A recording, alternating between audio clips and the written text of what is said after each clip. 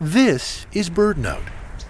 Vermont field naturalist and writer Brian Pfeiffer writes today's story. It's an aster in winter, sun through the clouds, a force of nature called the yellow-rumped warbler. Discover this songbird's buttery warmth even when life outside seems to groan or crunch or crack in the cold. By now, most warblers have migrated south, but the yellow-rumped warbler, which birders affectionately call butterbutt, is a lesson in adaptation.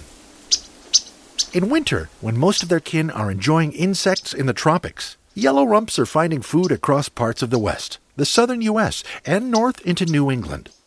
With insects in short supply, the yellow rump turns to fruit, juniper, viburnums, and mountain ash.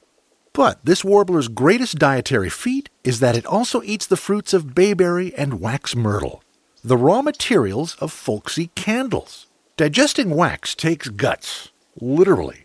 To do so, it appears that yellow rumps possess elevated levels of bile salts, which aid digestion of saturated fats.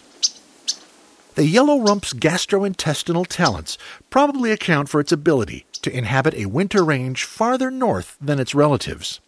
Particularly along the Atlantic coast, birders, in a day, might find butterbutts in the hundreds, abundance unlike any wintering warbler in North America.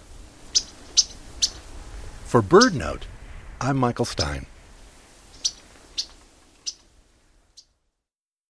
Join BirdNote on Wednesday, March 27th for a captivating conversation about the power of photography. A panel of esteemed photographers will share their experiences, breathtaking captures, and insights into how stunning imagery can inspire action for birds.